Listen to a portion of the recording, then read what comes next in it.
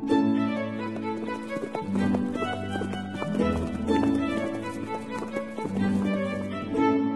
listening to Nick Luck Daily. This edition is brought to you by FitzDares, by the Racehorse Owners Association, and by Thoroughbred Racing Commentary's Global Rankings.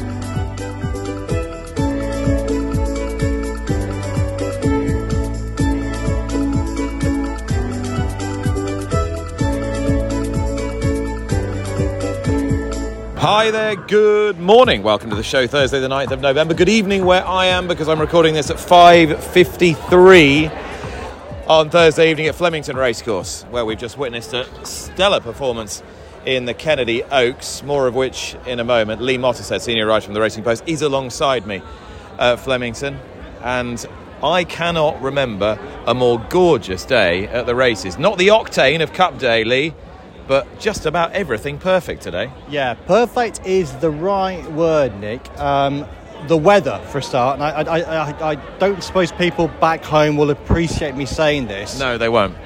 Let's say it anyway. But it is absolutely glorious. Tuesday Cup Day was a bit too hot for us pasty English people. But today, the temperature, it's warm, but it's not hot.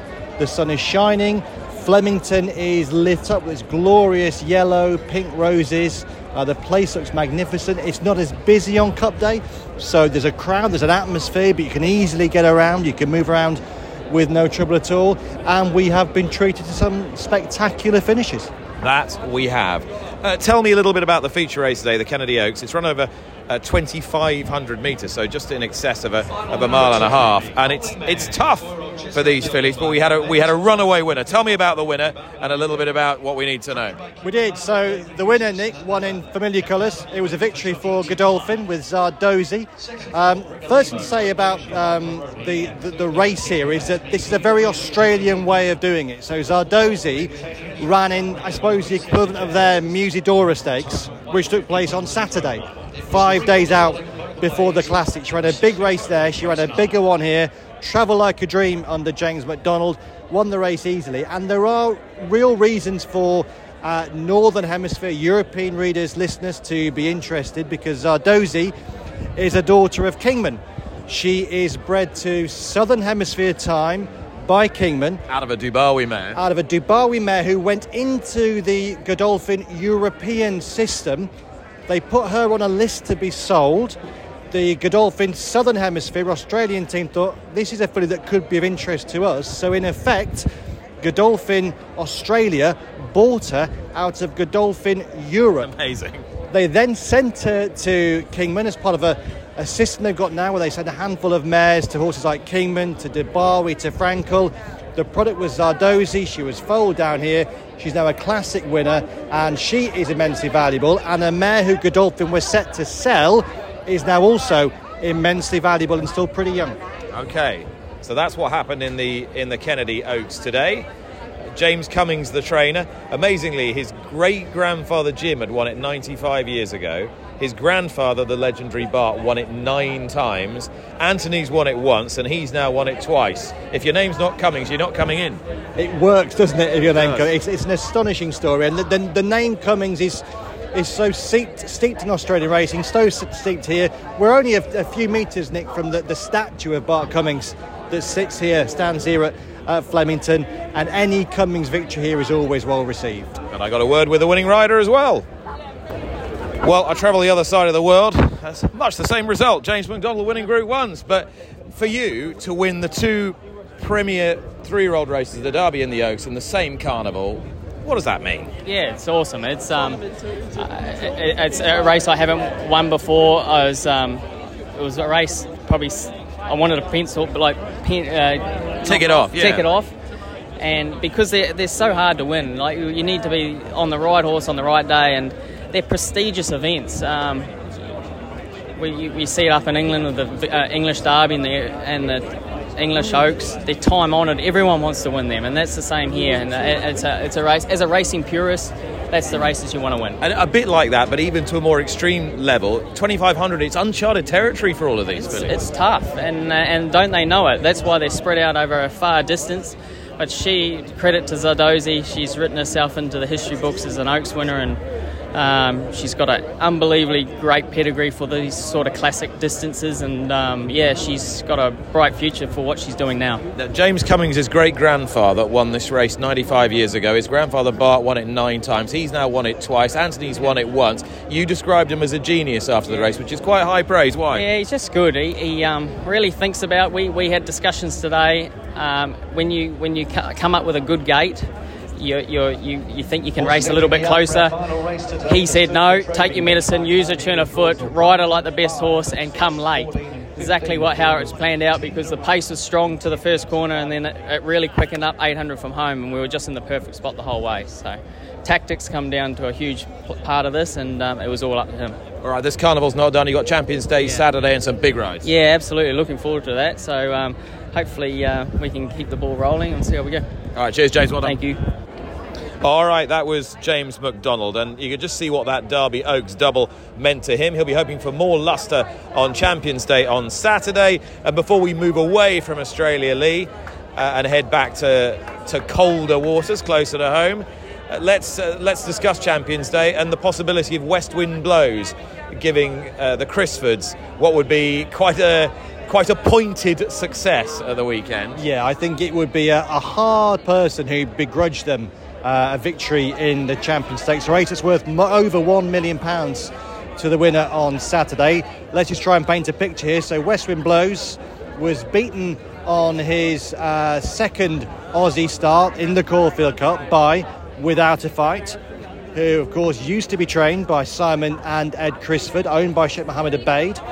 He ran for them in last year's Melbourne Cup and finished 13th. He subsequently joined the stable of Anthony and Sam Freedman down here. That sometimes happens.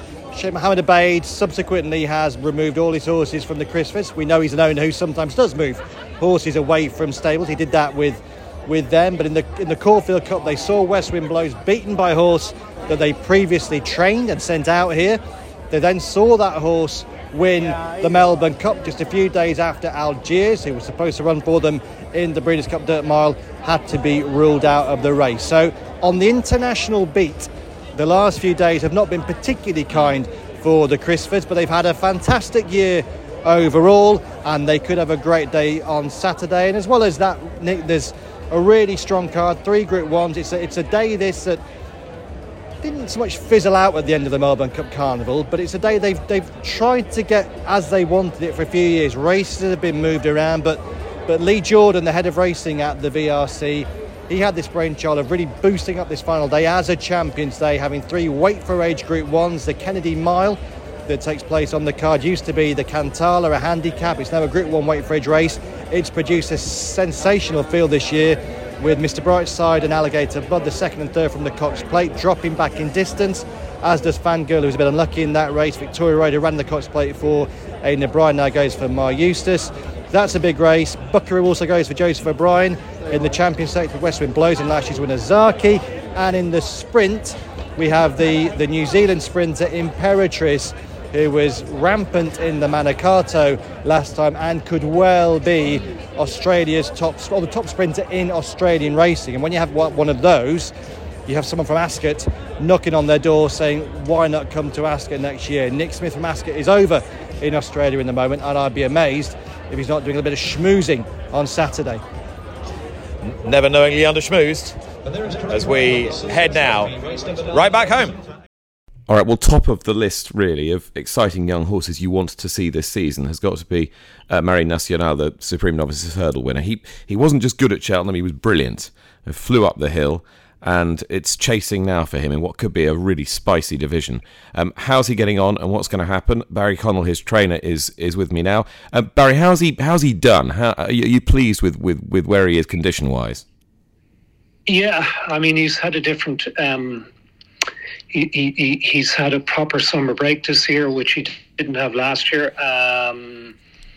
We had to campaign him during the summer and given him a series of little mini breaks because he missed most of the traditional season the previous year with the sore weather. So he's come in very fresh. He put on a bit of condition, but he's not a gross horse. He's an athletic horse, and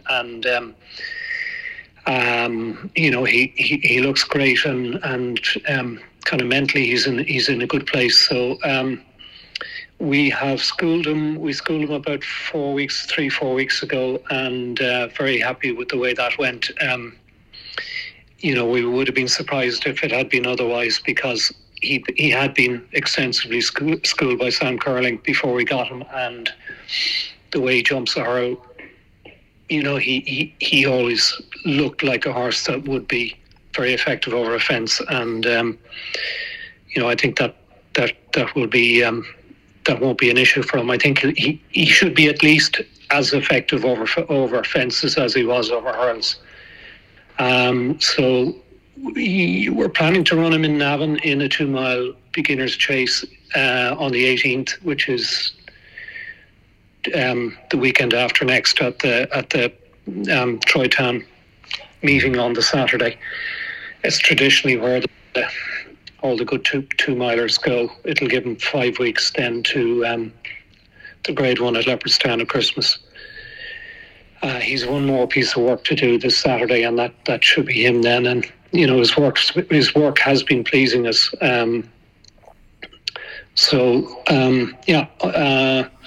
All things seem to be on target for his first race there at Navan. Excellent, and it could be, as I said, a very spicy division with in the pocket potentially maybe targeting that, and who knows, Facile Vega in there as well. It's not impossible. You meet a few of these horses en route to some of the bigger stuff in the spring, but knowing you, I'm probably thinking that doesn't bother you too much. No, I mean, in Ireland we don't have the novice races that you have in the UK. You have a maiden hurl or a beginner's chase, and then you're straight into a graded race. So you don't really have the option of winners of one and so forth. So you're almost forced into taking on graded company. I think there's a couple of grade 2s in Punchestown, the Florida Pearl. There's one over 2 miles and one over 2.5 miles. But our intention is and has been to give them one run in the beginners and then go straight for grade 1. Like last year, we went straight from a maiden hurl into grade 1, the Royal Bond. I don't think that's an issue. And we've beaten all of the other horses last year that are likely to turn up in the Arkle. We've beaten Facile Vega. So unless he proves significantly more effective as a chaser than a hurler, I don't see any reason why we won't beat him again. You mentioned in the pocket, we've beaten him already. If you go down to the anti-post list there, I think third or fourth in the list is Mr. Policeman, won a race in Cork. Michael actually rode him. So you're into the left field. Could be anything. I think Willie is running fact to file in he's going straight from bumpers into chasing like he did with Florida Pearl, but I think the indication he's going over longer trips. So look, it's a bit more defined, the what you're likely to meet in opposition in the novice chase division. Unlike the novice hurl division, where they can come from anywhere. They can come from point to point, France, you name it. It's really a blank canvas. Whereas you kind of know what your opposition is going to be, and it's a question of keeping your horse. If we kind of reached a certain rating over hurls, you would be hoping to at least maintain that or improve over fences. The big issue,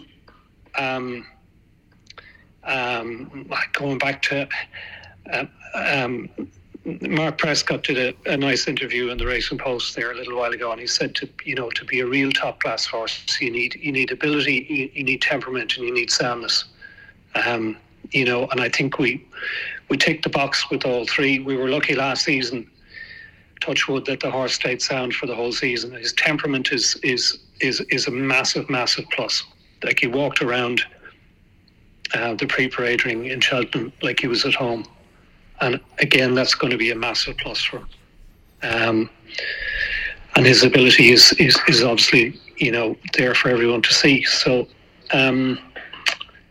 we're confident. I'm not going to go shouting and roaring about the horse like I did last year, because he was a little bit of an unknown quantity, and kind of we were just happy with what we were seeing at home. But I think everyone knows what he is now, so like let the horse speak for himself. But in terms of his preparation, we're happy, and in terms of his ability to jump fences, we're happy. Well, I'm very happy to have spoken to you about him today, Barry. Much appreciated, and I wish you all the best for another successful season. Thanks, Nick. All right, well, so excited to see some of last season's stars coming back out, and another one out even sooner, i.e. Friday this week, is Editeur du Gite, who went from a very high-class horse to a top-class two-miler last season, and runs in those familiar red colours of the Preston family. Steve Preston is with me now. Apologies with the time difference for disturbing your evening, Steve, but thank you for taking the call. Is there a decent level of excitement about the return of Editeur? Absolutely, Nick. We think he's hopefully going to be as good as he was last year, if not better. And this is an ideal opportunity for him to start. If and hopefully the ground is good enough for him to run on. And what sort of indicators are you getting from Gary about sort of how his season might look? What sort of programme he might have? Well, hopefully he can be one of the top 2 mile chasers again and compete at all the Grade 1 events that he tried to do and did do very well last year. But obviously we need to look at El Fabiola coming through and a lot of other good chasers coming through. So it has to be taken a step at a time.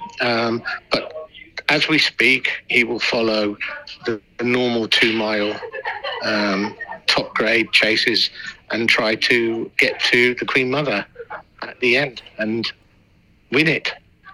I know you're someone who's always been, an optimist, but to what extent was last season a bit of a surprise to you? Or not at all, maybe? No, only slightly, yes. I guess it was a surprise.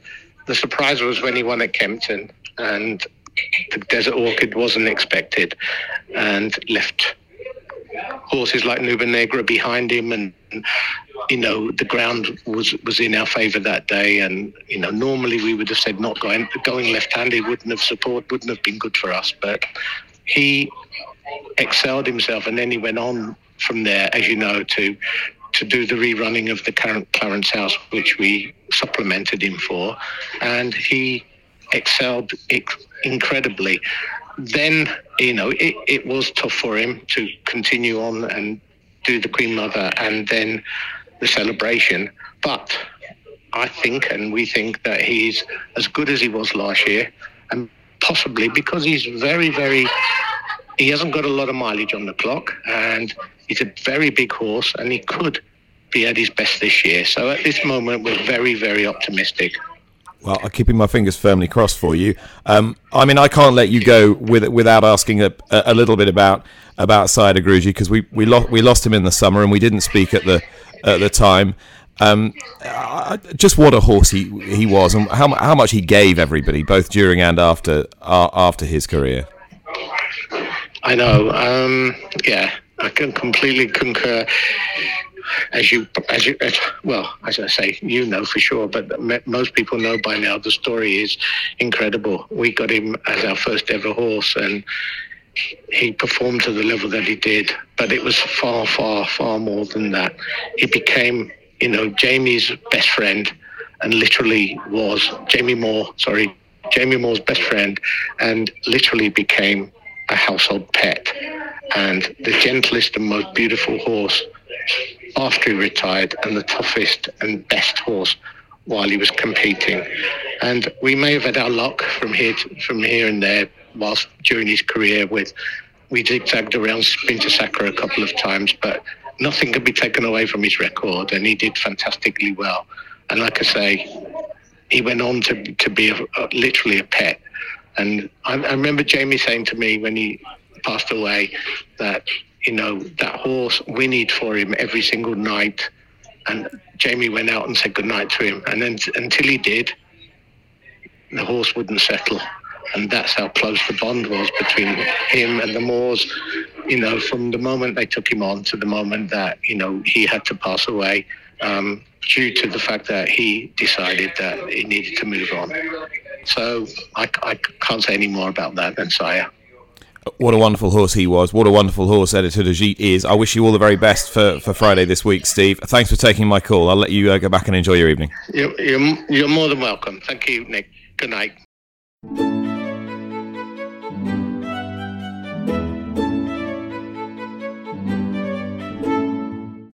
Well, the name Culworth Grounds has been synonymous with success around the sales grounds now for a number of years. But the outfit is branching out into stallion ownership in the shape of El Caballo, a pattern race winning son of Havana Gold. And to tell me a little bit more, I spoke to Culworth Grounds' Sophie Buckley. Well, it's always been part of the plan, but it's sort of about hopefully finding the right thing. And I don't think it's a crazy idea. I think there's room in the UK market for a stallion like him at the moment. So he's got an excellent pedigree and he's a nice horse. And so I thought this was the one. So tell me a little bit about how you go about sourcing the horse and why you've got him. With El Caballo is his name, and he's by Havana Gold. Just tell me a little bit about how the whole process came together.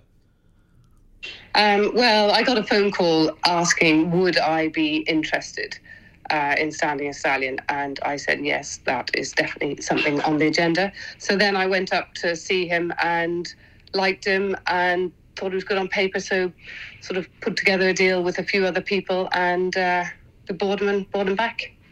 So what on paper is most appealing about him? I think really he's got a great pedigree. It's sort of speed on speed. He's by Havana Gold, who's obviously the sire of the super sire Havana Grey at the moment. So he's the only other son of Havana Gold standing at the moment. He's out of a great dam called Showstopper, who's bred 5 runners, 5 winners, 4 of them rated over 90, 3 of them black type. So it's just really solid all the way through. And, he was a very good racehorse, won the Group 2 Sandy Lane Stakes. He won 6 races in a row, raced at 2, 3 and 4. So there's just lots of really solid, good things about him that I think will appeal to breeders to get their mares off the mark.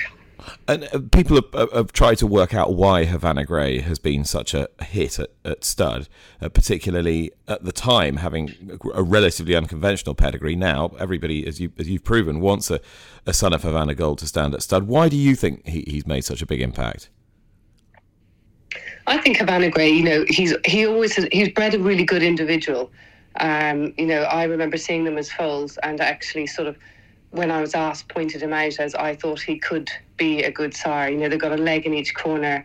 They just looked like athletes. So I think that's always a really big start. But apparently, their brains are very good. And they run through brick walls and they're easy to train. So I think that's a big reason of his success. I mean, I've always been a big fan of Havana Gold myself. They're really good and easy to work with. And he was a really good, solid sire himself. I used him every year as a breeder. So, that was sort of another reason that he was appealing. And Whitesbury are very good at breeding racehorses as well. Yeah. And indeed, they bred this horse El Caballo as well. So you've sold him to me on pedigree and on physique. What do you know how to do to make this a viable concern? How does he become a profitable entity? Well, I think, it will be the breeders who really have to decide whether he is going to be a success. At the end of this day, we will offer a great service, and we will support the stallion with mares all the way through, and we will also support some of his progeny. But at the end of the day, a stallion has to do it themselves. If he produces nice progeny and they run fast, then that is what makes a stallion a real success. You could say Havana Grey, he was well supported by Whitesbury, and they looked after him and they got him plenty of mares. But at the end of the day, the stallion has to do their own business. They have to make it, they have to have the successful progeny for it to be a success. So, that is, people say to me, oh, well, lightning won't strike twice. And I said, well, it struck at Whitesbury, so maybe it will strike at Culworth grounds instead. Yeah, exactly. And just from a logistical point of view, how much does everyone at Culworth have to change and do things a little bit differently? And how much will the mare policy change because of having your own stallion? Well, I'm very lucky that I've got an excellent stallion man, Jason, who runs the place. That is what he is by trade. So in terms of expertise, we have an absolute expert on board. So that really is the key. And, we have plenty of facilities, covering and things like that. So I think that will be that. I don't see that as any issue. Okay, well, I'm looking forward to it. An exciting new venture. Is it quite exciting for the whole team? Yeah, I'm really excited. Sometimes you wonder, will these things ever happen? And if somebody said, this was going to be the year it would have happened, I just thought, oh, maybe not yet. But, it's all about the opportunity comes across the door. And if you feel it's the right one, you've got to sometimes just go for it. And so I'm really excited. I think people like him. I think there's, on paper, he's good. Hopefully it will be a great success. All right, thanks to Sophie, to all my guests today. Here at a very noisy Flemington, Lee Mottershead is still with me. And Lee, more just to reflect on the news that broke today that the Breeders' Cup will be at Del Mar for the next 2 years, 2024 and 2025. So get yourself a ticket now. Yeah, Nick, I'm sure you can provide more commentary on this one than I can with your American racing insight. I've got to say, from an outsider's perspective, it's slightly disappointing. I think that the beauty of the Breeders' Cup in the past has been when you move around different venues. And for me, if you was a racing fan, you were going to base yourself at one venue, it would be Santa Anita. Nothing wrong with Del Mar. It's maybe like a boutique version of Santa Anita. It's a fantastic race course. I've enjoyed racing there in the past, but I'm sure some people think, is it an ideal outcome? I think you can quite easily see why this has happened. I think Del Mar's been very economically successful as a Breeders' Cup venue. It doesn't hold quite as many people, but it holds them very comfortably. And as you say, it's quite a boutique event. It's obviously climatically extremely advantageous. It's not too hot, but it's very pleasant weather at that time of the year. Why is it there for 2 consecutive years? Well, if you looked at the options for the year after, Keeneland is undergoing quite a bit of construction. I think Churchill Downs and Breeders' Cup, the pendulum always swings as regards who thinks the event is worth how much, and obviously they have to rent the whole venue. Santa Anita's had it this year, and again, it's harder to fill and it is probably more expensive to rent. And obviously there's a call to go back east to go to New York, but Belmont's realistically not going to be ready to hold it till 2026. So you feel like that Del Mar, yes, but the one more year is just kind of marking the bridge until it ends up back in New York. So you'd be long odds on Del Mar 26, would you? Wouldn't be long odds on, but no, I wouldn't be long odds on. Favourite? Yeah, a fav. Okay, so if we want to get back to Santa Anita, 2027 at the earliest. I'd say so. I would say so, but you just never know. I've got to say, it would take a lot to pull me from here. I mean, you've experienced both. There aren't many people who've experienced both in this year. Frank Dettori's one, you're another one. It's pretty special, isn't it? Oh, it's been an amazing double. You go Santa Anita to Flemington. I know, don't. I know how lucky I am. I'll feel even luckier if you can give me a winner for the weekend. Yeah, you're missing the Haldon Gold Cup, Nick, so not everything is tough, perfect. But we have featured that on the podcast. You have indeed, sterling work. For my tip, forgive me again, listeners, if I stay here at Flemington. I'm going to go in the Champion Stakes on Saturday. Of course, I'd love to see Westwind Blows wins. I just wonder, though, if these days he's a better horse over a mile and a half than a mile and a quarter. He's going to draw towards the fence. He doesn't necessarily break that quickly, and if he doesn't break well or he doesn't get into gear early, he could find himself into a tactical problem. Zardozi, formerly of our parish. Loves Zardozi. And Zardozi loves Flemington. He didn't run a bad race in the Cox Plate. West Wind Blows inflates Zardozi's price, and I think he could win this Champion Stakes the 3rd year running. So the tip from me at a beautiful, sunny, early evening Flemington is Zardozi on Saturday in the Champion Stakes. Evening from the gods here. I will be back again tomorrow. Lee, thank you very much. Thank you very much for listening. Bye-bye.